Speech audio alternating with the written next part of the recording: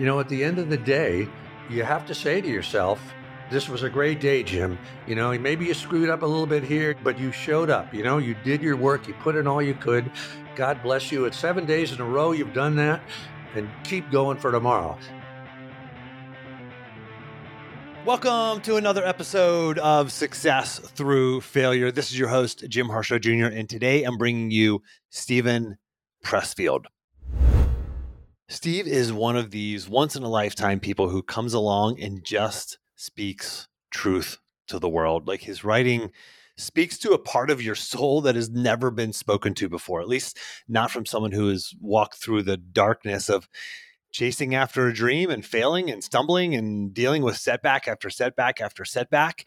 Like, Steve understands people like you and me, dreamers, like people with goals that are bigger than their eyes, people who know that there's more inside of them, but they just haven't yet been able to tap into that and really fully bring it out into the world. His writing is clear and it's real and it's revealing of the trials that he's been through personally and professionally. He was a writer decades before his writing was ever known. Before he published his first novel, he worked as a truck driver and as a migrant fruit picker, and he worked various construction jobs. And his writing shines a light on the real struggle that is this journey, your journey and my journey to becoming who and what we're meant to be. So if you're not familiar with his work, he's written novels, a bunch of novels, like Gates of Fire is a popular one. The Legend of Bagger Vance was another one. That one was made into a movie. Matt Damon was in it, Will Smith, Charlize Theron. He's also written personal development books like The War of Art, which is really popular. Turning Pro is another one. I've had Steve on twice before. Those were episodes 256 and 290. This time we're talking about his new book titled Put Your Ass Where Your Heart Wants to Be. This is a book about commitment, and he talked about this with Oprah on her show years ago, and it's something that's just really stuck with him and something that he talks about often. And, this is a book about, like I said, commitment, despite where you're starting from, despite what you've done in the past, despite what you've not done in the past, there's a dozen nuggets of wisdom you're going to get out of this. So if you follow any one of those, if you just take one of these, it can change your entire life. So please give this episode a share. If you see it on social media, give it a retweet. Even if you give it a like or a comment, that helps. If you're on my email list, forward the email to a friend. Another way of sharing this is to take a screenshot on your phone and post it on Instagram or Twitter and tag me in it. I love to see those. It gives me a chance to see who's listening, get a chance to interact with you as well. And don't forget, you can listen to Success Through Failure on your smart player. Just tell Siri or Alexa to play the Success Through Failure podcast. All right, let's get into it. My latest interview with the amazing Stephen Pressfield. What's the big idea behind your new book, Put Your Ass Where Your Heart Wants to Be? My previous books, like The War of Art and Do the Work and Turning Pro, are really kind of saying the same thing. And Put Your Ass Where Your Heart Wants to Be is sort of saying the same thing. It's saying do the work, turn pro, just do it, to quote the Nike thing. I've had this phrase rattling around in my head, put your ass where your heart wants to be, for like 10 years. In fact, I was on Oprah's Super Soul Sunday like about 8 or 9 years ago, and a friend of mine just said, watch it again because you used this phrase then. It sounds like a bumper sticker, put your ass where your heart wants to be. It sounds like something flip and superficial because it's got the word ass in it.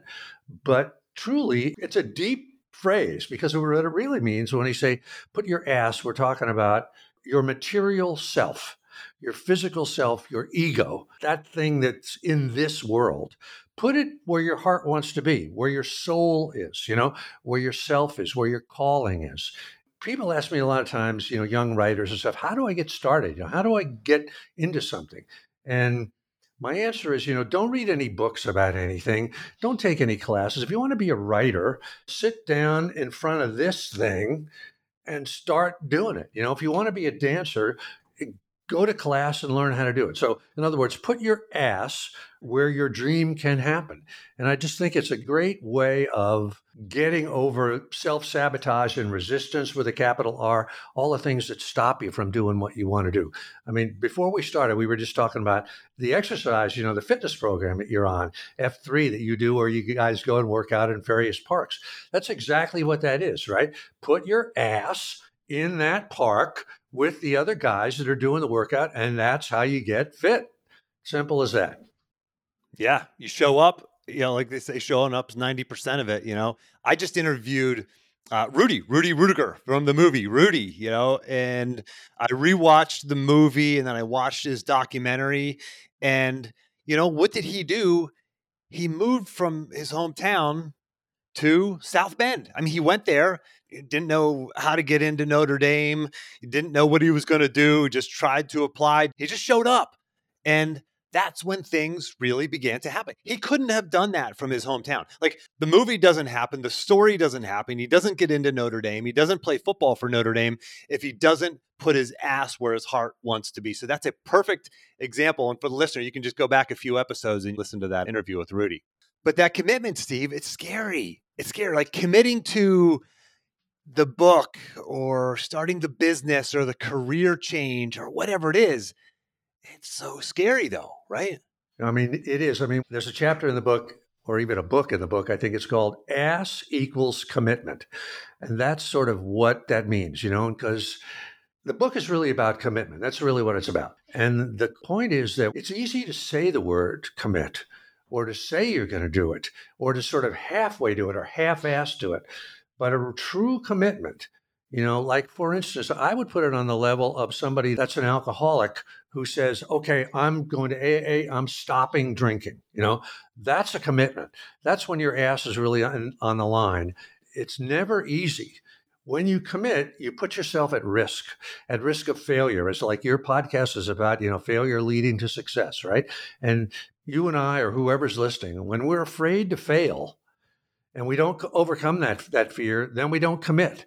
And when we don't commit, magic doesn't happen. But on the other hand, when we do commit, someone who says, okay, that's my last drink I'm ever going to have, I'm never doing that again, their life changes. They may have to keep it up one day at a time, forever and forever, but their life changes. There's a magic to committing, to putting your ass where your heart wants to be. I want to put this idea of this commitment in this fear, this doing this hard, scary thing into some context, into maybe a framework of the hero's journey. So for the listener who's not familiar with that, Steve, can you talk just briefly about, like, what is the hero's journey and the heroes need to make a commitment? I mean, the hero's journey is sort of the basis, the skeleton under every myth or every legend, every book, every movie, Star Wars, Luke Skywalker, Rocky, pick any one. There's always a hero's journey, and it always starts with the hero in the ordinary world, like Luke Skywalker working on the evaporator farm, on the planet Tatooine, right? And something comes along, a call to adventure or something like that. In Luke's case, it's like when he finds R2-D2 and the little holographic message comes from Princess Leia, help me, Obi-Wan Kenobi, you're my only hope, right? And at that point, Luke makes a commitment. He goes to see Obi-Wan Kenobi, who he'd never even thought about before. And what's interesting in terms of put your ass where your heart wants to be is that in any movie or in any myth, when the hero makes that commitment, when Rocky agrees he's going to fight the champ, something changes, something profound changes in him. And what really happens is he goes from being, or she goes from being, a kind of passive observer of their own life, someone that's sort of drifting down the stream, to a hero, to someone that has taken control, or at least has launched themselves into the unknown. And that's what happens to us when we say, oh, I'm going to write a book, I'm going to start a podcast, I'm going to, redo a park and make it into an athletic, whatever. Something changes. It's not nothing. It's something real in the universe itself changes. And I love, for the listener, I want you to hear that and understand that and see yourself as the hero in your own journey. It's hard. Every movie that we see, every story, like it's hard. It's not glamorous and it's scary and there's fear and there's doubt in those heroes. And you're going to go through the same thing. Your hero's journey is not going to be riding high the whole time.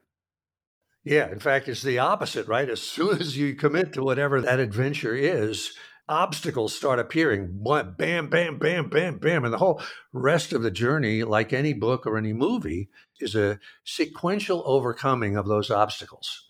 So it is scary and you can fail. Quick interruption. Hey, if you like what you're hearing, be sure to get the notes, quotes, and links in the action plan from this episode. Just go to jimharshawjr.com/action. That's jimharshawjr.com/action to get your free copy of the action plan. Now, back to the show.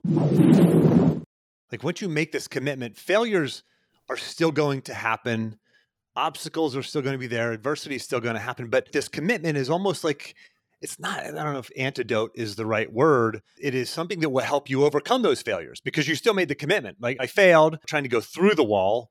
Now I still made the commitment. So I'm going to try and go around the wall. Well, that failed too, but I still made the commitment. So now I'm going to try and go under the wall, right? Yes, that's any hero's journey. It's any commitment that we make. Like if we're a weekend jogger and we say, okay, I'm going to run a marathon. I'm signing up, for the St. Louis Marathon or whatever it is, 9 months from now. Now we're on a hero's journey. We've made a commitment. Maybe we tell our friends, whatever, even just in our own mind, we've made a commitment. But that doesn't mean that everything is easy. In fact, now it's going to become harder and harder and harder, right? We've never run more than 3 miles before. Now we start to do it. Now we get plantar fasciitis or something else happens. And so it's a series of obstacles, just natural. That's just the way life kind of works. A certain magic happens when we make that commitment. And the universe, I know it sounds like an airy-fairy thing, but it's not. The universe aligns with us in its own way. And we do get a certain tailwind. There are obstacles, but there also is a tailwind pushing us behind it. So it's a law of the universe in some crazy way, even though it sounds airy-fairy. Yeah, it's the quote, the teacher will appear when the student is ready. And that's true. And I also believe at the level of internally, it goes from hard work to inspired action. It's not just digging the ditch. It's, an inspiring thing. You're digging the moat around your castle, or you're not just laying bricks and building a wall. You're building a cathedral, right? That analogy. There's an internal shift. And Steve, you made your commitment. Let's talk about the specific commitment of writing Gates of Fire. You have an 800-page manuscript and you bring it to the publisher and they say, you got to cut out almost half of this book, 300 pages, right? Cutting out 300 pages. You don't even have a story anymore. Like, how do you even do this? Like, you face these seemingly insurmountable challenges. Like, tell us about that story and how you dealt with that. In my book, The War of Art, I talk about a moment when I sort of got out my typewriter in this subleased apartment and I was at the end of my rope in New York City as a young guy. And that was sort of the moment when I kind of committed to being a writer after about 7 or 8 years of running from it. And the interesting thing was, it was another 30 years before I actually saw a book published. But at that moment, that was a moment of commitment to me. And my life really did change in that moment, even though I knocked around from job to job and failed again and again and again. I was never as scared as I was before that moment because somehow things changed. My DNA changed when I made that commitment. So the point I want to make is that I'm not claiming that when you commit to something, everything's easy. It can take decades before something really changes. This is the way the universe aligns with you. I had finished the book. It was like 800 pages long, and my agent said, I can't sell this, Steve. It's too long. Cut 300 pages. So I was at the end of my rope as far as how to do that. I was just totally freaked out. And one day I got a note in the mail, a handwritten note out of nowhere from a guy named Tom Ginsberg, who at that time was the head of Viking Press, which was a big, prestigious New York publishing house. I didn't know him from Adam, but he had read the book because he was a friend of my agent. And he just sent me this wonderful handwritten note that said, there's a really great novel in here somewhere, and I know you're going to bring it out. I pinned that to my computer screen. It inspired me and encouraged me in a whole way. So the point I'm trying to make is, When we commit to something like I did to the writing of that book, that's how the universe responds.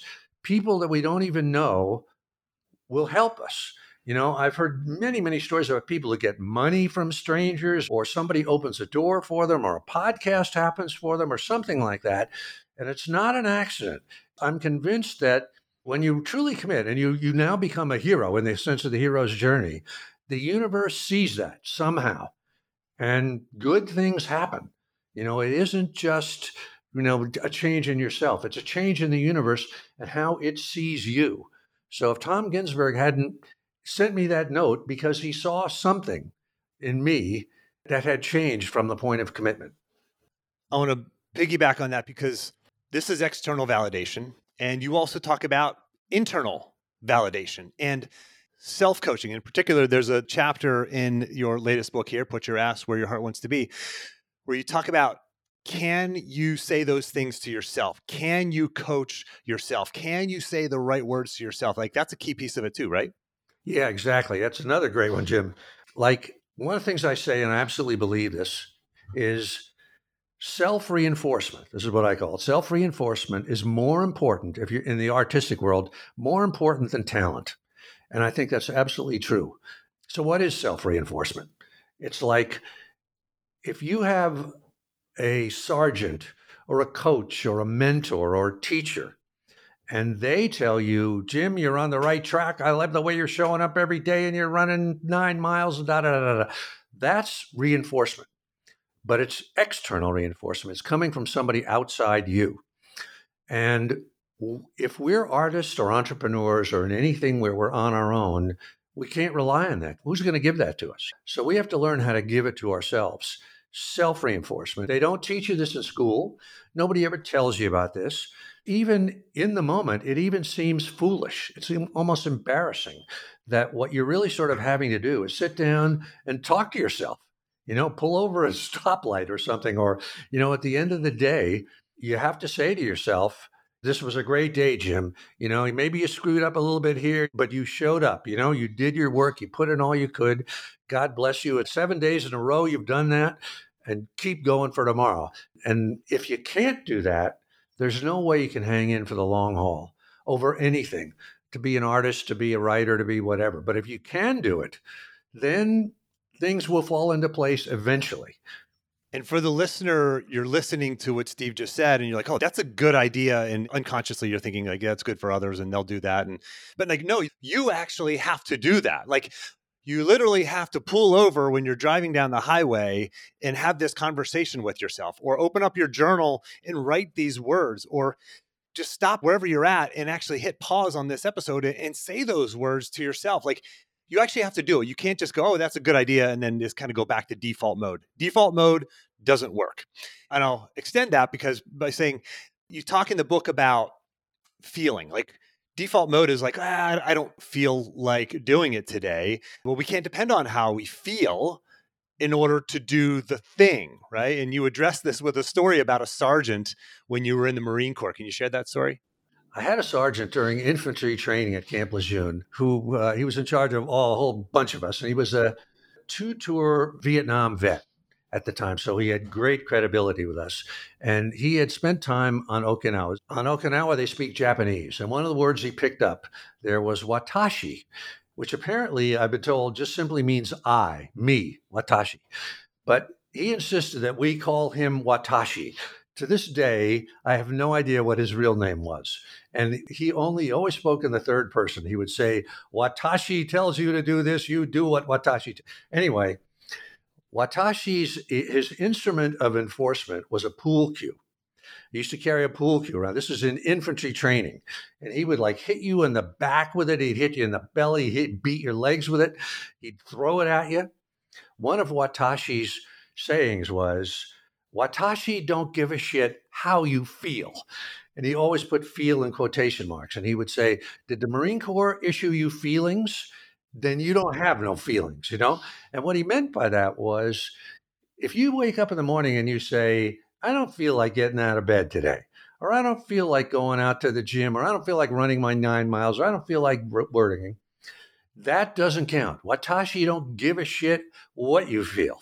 And so I still have like a little watashi in my mind to this day with a little pool cue. And when I don't feel like doing something like writing or whatever it is, I just tell myself, watashi don't give a shit how you feel. That's my little inspiration for that. But that's a form of self reinforcement too, to have little tricks like that in your mind. Yeah. Simple tactic to keep you on track. Any silly little thing will work.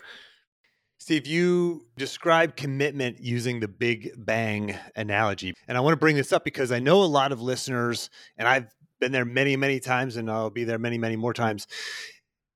You get to the place where you're like, okay, well, where do I start? I don't have a plan. I don't know how it's going to come together in the end. I don't know. Like, you use the metaphor of the Big Bang analogy. Can you share that? Yeah. What the point of that, Jim, is that the universe is self ordering. If you think back to like the Big Bang, think about atoms exploding into space at the speed of light, everything is totally chaos. But over a period of time, and it might be a very short period of time, electrons coalesce around nuclei, matter comes together and forms planets and galaxies, and they all sort of settle into orbits, and everything kind of balances out in the end. Let's say a particular planet. If water appears, and then it starts flowing downhill. Pretty soon seas appear. Pretty soon maybe life forms in that thing. But the whole point is that the universe and everything we do tends towards order. I've heard it said it turns toward chaos. I don't believe it. And the same thing is true for any project that we start, like the F3 thing you were talking about fitness gym, or a book, or a record album, or a podcasting venture. If we just start, it's chaos at first. But as we're writing a screenplay, a month goes by, 2 months go by. Suddenly, we find it's forming itself into 3 acts. We got Act 1, Act 2, Act 3. We got a climax, so on and so forth. So that is another kind of form of self-reinforcement that I tell myself. My novel is going to take shape. All I have to do is keep showing up each day and rolling the P a little bit farther along. In other words, all I have to do is keep putting my ass where my heart wants to be. And this law of the universe, that order emerges out of chaos, is on my side. That's the tailwind that's behind me. So it's important to just find something to cheer you on, and that's a good one for me. And you're experiencing that as you've written your next book that's coming out, your autobiography. You talk in this book about the struggle you're writing, but it's like it's all out of order and it's all a mess, right? You experienced that just recently. That's true for any project, at least for me, that I've ever been on. When I start into it, I'm full of self doubt. When I assess the idea, I think this is really dumb. Nobody's going to be interested in except me. Da, da, da, da. It's all, sort of chaos. Like the feet are showing up where the shoulders ought to be, and the head is showing up, where the butt ought to be. But if you keep plugging, things take their own shape, a house that you want to design, a restaurant that you might want to start. They will take shape if you can just keep showing up and keep putting your ass in the chair and doing work. How important is it to be around the right people? I certainly think it is in the long haul. I've had a lot of mentors in my life, my long career here, many, many, many, 20, 30, 40 people I could look back on. People are very important, but I will say this, if you're in a solitary craft, like a writer or possibly a songwriter or a filmmaker that's at the earliest stages of evolving a film, you got to be able to do it yourself too. Now, hopefully you've got your mentors and peers have given you, and you've learned from them, given you stuff that you can use.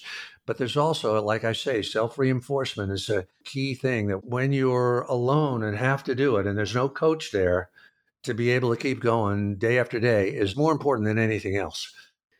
What about the person who's listening to this who said, yeah, this sounds great, Steve, but I've got kids and a job and maybe an ailing family member, so I can't move to whatever their version of, the actor moving to Hollywood or the aspiring country singer moving to Nashville. What can they do? How can they be committed? You said it's possible to be 100% committed 10% of the time. Which I absolutely believe. One of the examples I cite is that the director, Steven Soderbergh, who won an Oscar for the movie Traffic in the year 2000. If you look up his speech, his acceptance speech on YouTube, he holds up the Oscar and he says, "This is for everybody who puts in an hour a day working on their art, whatever it is. I don't care what it is, if it's a song, if it's a movie, if it's whatever." And I couldn't agree more. I say that the muse, the goddess, doesn't count the hours that you put in. What she counts, again, is commitment. Are you committed? Like 1 hour a day is 7 hours a week. I don't know. I figured it out once. It comes out to like 4 or 5 40-hour work weeks a year. It's actually 9. Like when you first hear that number, because I've used that before too and thought of that, like 1 hour a day is actually 9 40-hour work weeks. Imagine if you had 9 40-hour work weeks to work on your muse, your thing. What you do if you take 1 hour a day. Yeah, absolutely. It's like when I was working for a living at an honest job, like in advertising or something like that, a 40-hour a week job, I would come in on the weekends to the office and just work on my own stuff, 8 hours a day or however long it took, not to mention whatever I could do at night or otherwise. And that comes out to a lot of hours over the course of a year. So it definitely can be done. I think if we have a family, if we have a job, if we have an ailing family member, if whatever, I know it's hard, but the goddess doesn't mind if we can only put in a limited amount of time. She just counts our commitment over the long term. So I would encourage anybody, don't be discouraged by that. You can do it. And I'll tell you one thing else, Jim. Here's another thought. Like right now, I'm a professional writer. I don't have to go to a job. I can support myself by my writing. But between all the stuff I have to do, just like you have to do and everybody else has to do in their life, in the real world, I'm lucky if I find 2 hours a day to really sit down, and do my work. So I'm sure a lot of people who have full-time jobs and commitments everywhere, we can find 2 hours a day. And then you're even with me. I'm a full-time professional. And I bet it's true for everybody. Yeah, absolutely. I had a job that was 50 to 60 hour a week job and working nights and weekends and traveling. I worked in athletics. So it's not a 9 to 5. It's very much, taking up a lot, consuming your life. And for me to start this business on the side, it started at 5 a.m., sometimes 4:30 a.m. I'd wake up and sit down and get to work and edit my podcast and write the blog posts and update the website and post the social media posts and reach out to prospects. And that's how it all started. Now I get to live my life like you, Steve, on my own terms. Doesn't mean everything's easy and rainbows and unicorns, but it's like, it's the choice that you get to make. And I get to live my life on my terms, just like you get to live on your terms. And it can start with an hour a day. I read about, John Grisham, who lives actually here in Charlottesville, coincidentally, but he started his business or his writing career, getting to the office early and just writing. I forget what he wrote, like chapter a day or a couple of pages a day, or forget what it was, but it started very small. And now look what he's done. I bet that's exactly true. He was a lawyer, right? So he would, had a full-time job. And the other thing, I'm sure this is true for you, Jim, those hours, those 1 or 2 hours are not a drag. They are what keeps you going, right? At the end of the day, you look back and you say, what did I do today? And you say, those 2 hours, aside from your family, of course, but those 2 hours in terms of were the ones, those were solid gold. So I certainly know I felt that way. When I would go in on the office in the weekend and work, I would say, that just makes up for the whole week. This is good. This is money in the bank, even though it's not money. Yeah, it's not hard work. It's inspired action. It feels good. You said that you don't really put expectations on yourself when you sit down at your computer for your day's work. You just want to get 3 to 4 hours work of good work done every day. And you're not really worried about quality or worried about quantity. I mean, you just put your ass where your heart wants to be and start working. Doesn't that fly in the face of like, you've got to work on the right things and high value work? And you just, you hear all this productivity advice out there. And sometimes it's so hard to grasp a hold of all that. But you're saying, just freaking show up and start working. That's it. I mean, I couldn't say it better than what you just said, Jim. I don't believe in this high value work or any of that sort of stuff. It's so unpredictable when good work is going to come, particularly as a writer. You just don't know. Thursday might be a terrible day and Friday might be a great day. And the bottom line is the only thing you can do It's like the Stoics say, the things you can't control, don't worry about. Only worry about what you can control. And you can't control when you're going to have a good day's work. You can't control when you have a bad day's work. But what you can control is to sit down every day and work, to put your ass where your heart wants to be. That's the secret, if there is a secret. Just keep rolling that P every day and good things will happen. And I want to explore just for a second the idea of I just mentioned the high value work. The way I see that is there's a lot of work that you could be doing, that I could be doing, that the listener could be doing, that is not the thing. For you, it's the writing. For me, it's the coaching or the business development. For the listener, for you, it's whatever that thing is for you. That's the sort of high value work, which, when you get around to doing the high value work, it doesn't really matter the quantity or quality. You've just got to do it and stop returning your emails, scrolling on social media, doing the stuff that is keeping you from doing the actual work. Like once you start doing the actual work, then it doesn't matter. You're just showing up, punching your fingers on the keyboard, but you have to stop doing all of the other minutia. You can fill your days every single day. Well, I didn't have time to get around to it because I was doing this. I was being busy. I was checking social media and returning emails and on and on and on, right? Yeah. In my book, The War of Art, I use the word resistance with a capital R. And it's all of those forces that will try to stop us from doing our work, procrastination, self-doubt, fear, perfectionism, working on minutia, that sort of thing. And this sort of stuff, social media, all the things is pure, simple resistance. Now, it's not to say that you don't have to do that. You got to return emails and you have to do, what you have to do to keep, the wheels turning. But you have to recognize that this is a negative force trying to sabotage you, trying to work against you. And this again comes back to self-reinforcement. Your job is to set the time for those hours when you're really doing the high value stuff, when you're doing the podcasting or you're doing the writing or you're doing whatever it is, that you can't let that other distraction, resistance, take you away from that. That's where the rubber meets the road. That's the most important thing. The answer is pretty simple. It's just a question of doing it. For the listener, you've got to get this book. It's such a fun read. There's all these great little stories in it. It's a short, easy read, a lot of anecdotes in it, a lot of specific examples that we can all relate to. Steve, for the listener who is ready to take action and they're sitting there saying, okay, after this podcast, I've got a block of time, or tomorrow I'm going to get started here. What do you recommend? What's an action item they can do today, tomorrow, next 24 to 48 hours? I mean, we all sort of know what our dream is, right? If we ask somebody in the moment, spit it out right now, they would know, right? People might waffle around it, but you know what it is. So the most important thing is simply to act. Don't prepare, don't study, don't do research, whatever that thing is. If you want to have a podcast, get a microphone, get a camera, take some actual physical action, or reach out to whoever your first guest is going to be. And in other words, don't talk, don't think, act.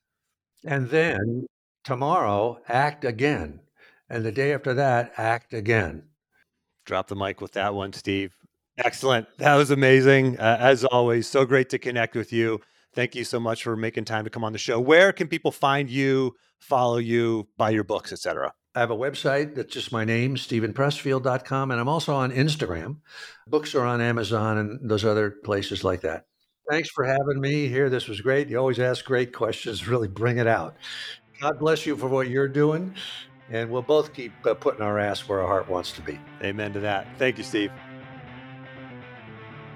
Thanks for listening. If you want to apply these principles into your life, let's talk. You can see the limited spaces that are open on my calendar at jimharshawjr.com/apply, where you can sign up for a free one-time coaching call directly with me. And don't forget to grab your action plan. Just go to jimharshawjr.com/action. And lastly, iTunes tends to suggest podcasts with more ratings and reviews more often. You would totally make my day if you give me a rating and review. Those go a long way in helping me grow the podcast audience. Just open up your podcast app if you have an iPhone, do a search for Success Through Failure, select it, and then scroll the whole way to the bottom where you can leave the podcast a rating and a review. you. Now, I hope this isn't just another podcast episode for you. I hope you take action on what you learned here today. Good luck, and thanks for listening.